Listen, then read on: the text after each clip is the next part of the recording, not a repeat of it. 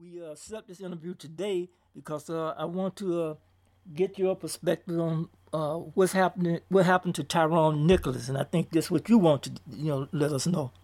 So, Yes. give me your thoughts on that situation.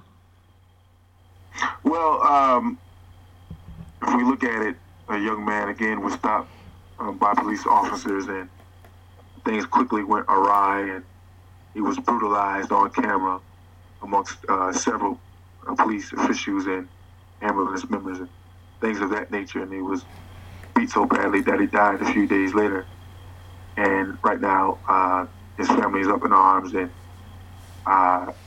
certain entities that come out when there's Black Death, they come out and profit off it. And I wanted to give the people the understanding about the rinse, wash, repeat scenario that happens when a black man is killed by police officials. Now, in this instance, the color of the racial identity of said officers are black. There are certain whites that have been deliberately removed from being the face of basically the assassination or brutalization of Brother Tyree Nichols.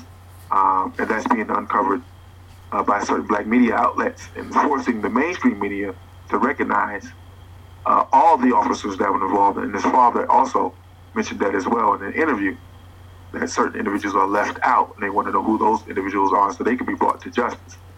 Ultimately, in this country, I mentioned the color codes of Dr. Francis Chris Welsing about the dynamics between black and white. And part of that code stems with the military apparatus of America, which is the police force.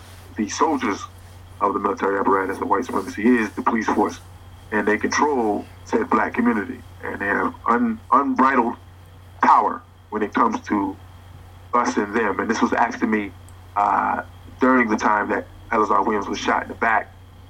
A member asked me about the relationship between blacks and whites, or more specifically the officers, police officers in the black community, and said there was no relationship. The relationship had been the same since the creation of the police force, which were slave patrols, right, to bring back property that ran astray, and they were to bring the property back to the ownership.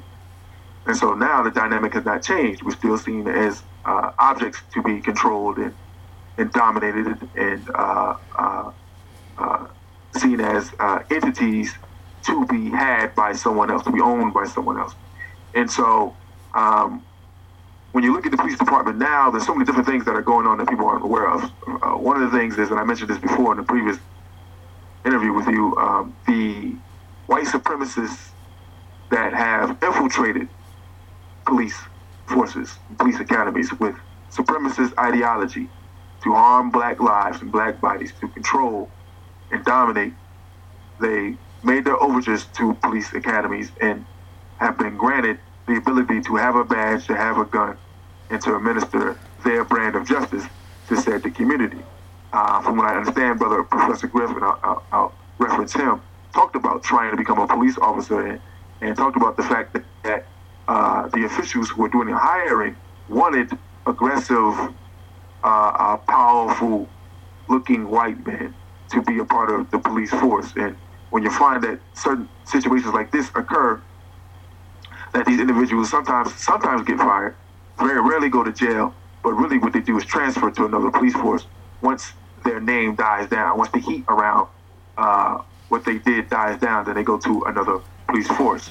Now, the philosophy with the force is about dominating black males, right? The chief opposition to white males is black males, right? So if you are a black male and you do have the opportunity to be a part of the police force, you have to have the same ideology. You have the same thought process. You have to have the same hatred for your own kind. That even though you look in the mirror, you see a melanated individual, your actions would take that you hate whom you are, right? And so the other officers see that code, because the real code about police officers is about dominating black people, right? That's number one. Number two is, hey, don't snitch on the police, another officer never rise the code of the blue and back the blue and all that other stuff. But what's not talked about is your treatment of black males. And so they will be championed right, within the force because of their actions to this man. And so a lot of black officers would do it. Just a point. Do it. Just apply to black males because recently wasn't there black women that was roughed up by police? Yes. Black people in general, black males more specifically, because we're the military arm of our ethnic group, right? If any war is going to be won, anything is going to be fought, any protection is going to be administered is going to be administered by the males. Oh, I think women would have a. Sure they would. They would object to that. They don't. Absolutely. They struggle. They're involved in the struggle. They do struggle. But the chief military apparatus in defense of our community should be males. There's no other discussion amongst the other ethnic groups. That's the problem with our community. We give our women too much power. The other ethnic groups understand when it comes to fighting, bleeding and dying, that the front line should be male. Whatever other you can discuss other jobs or whatever talk in terms of military defense. You can discuss that with any other ethnic group, and they know that it's the males front line. Now everything else is up for debate. This isn't. So the strong attack, is against the male. Not to say that women don't get attacked, but you see how Tyre was brutalized, and it's rare that it happens to women in that way, where 5 and 6 and 7 officers are beat down a woman. Even I can say white supremacists aren't that cowardly, but I wouldn't be surprised to see them do it. But more specifically, that particular type of attack is on the males. And so, from what I understand as well, to get personal in this situation in regards to Tyre, one of the so-called brothers within the attacking apparatus of the police department that had put hands on him had a woman who had his children, and apparently Tyre was seeing her, and so the police operate as a gang. Any type of disrespect in a gang culture, if you deal with the gang culture, some of the killings that happen in our streets, and it's not just the ethnic group where black people, all ethnic groups have gangs, right? And usually when there's a killing of sorts, there's a disrespect from one gang member to the other, right? And so one is disrespected, he goes back, tells his comrades, they come back in force to deal with the individual who disrespected. And so imagine a hyped up, angry officer who has a connection to a military. Once you have that badge, you have a connection to all of the military in the United States. So you kind of walk around with your chest out. You're protected. If something were to happen to you and they put that code down, man down, officers are coming from everywhere. Helicopters, if they got to get to SWAT, you got the Army, they get access to all this stuff, right?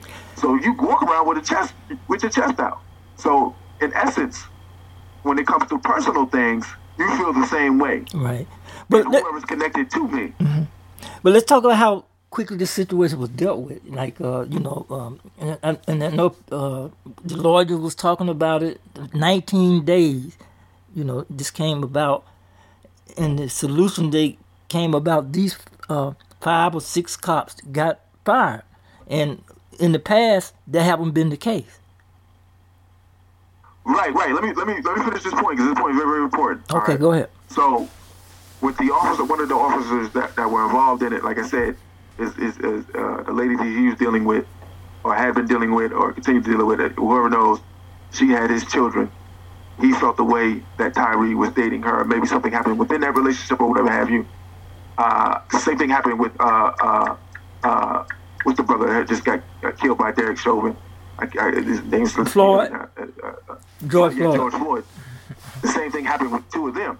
That George was dealing with one of the Derek Chauvin's women, or a girl he was interested in, or whatever have you. And so he used his might that he had with that badge to get at him specifically, because he felt a certain way about that dating thing, right? And so this was a factual thing, or yes, or they had known each other. Social media. They had known each other beforehand. Oh, I didn't. They had known each other before. Oh yeah, okay. That's the beauty. Yes, that's the beauty. See, that's the beauty of social media, because mainstream media only gives you a certain percentage of news. Those who really investigate, right, are people in social media, and they find things out. They get the things a lot faster than mainstream because they have a corporate sponsor, a top head that says, "Hey, you can't put that out," or they know about it. They just purposely don't put it out. The people who are black media, they don't have anybody control them. They're independent, so they can put out all the information they need to, and now we get a broader picture of what's going on.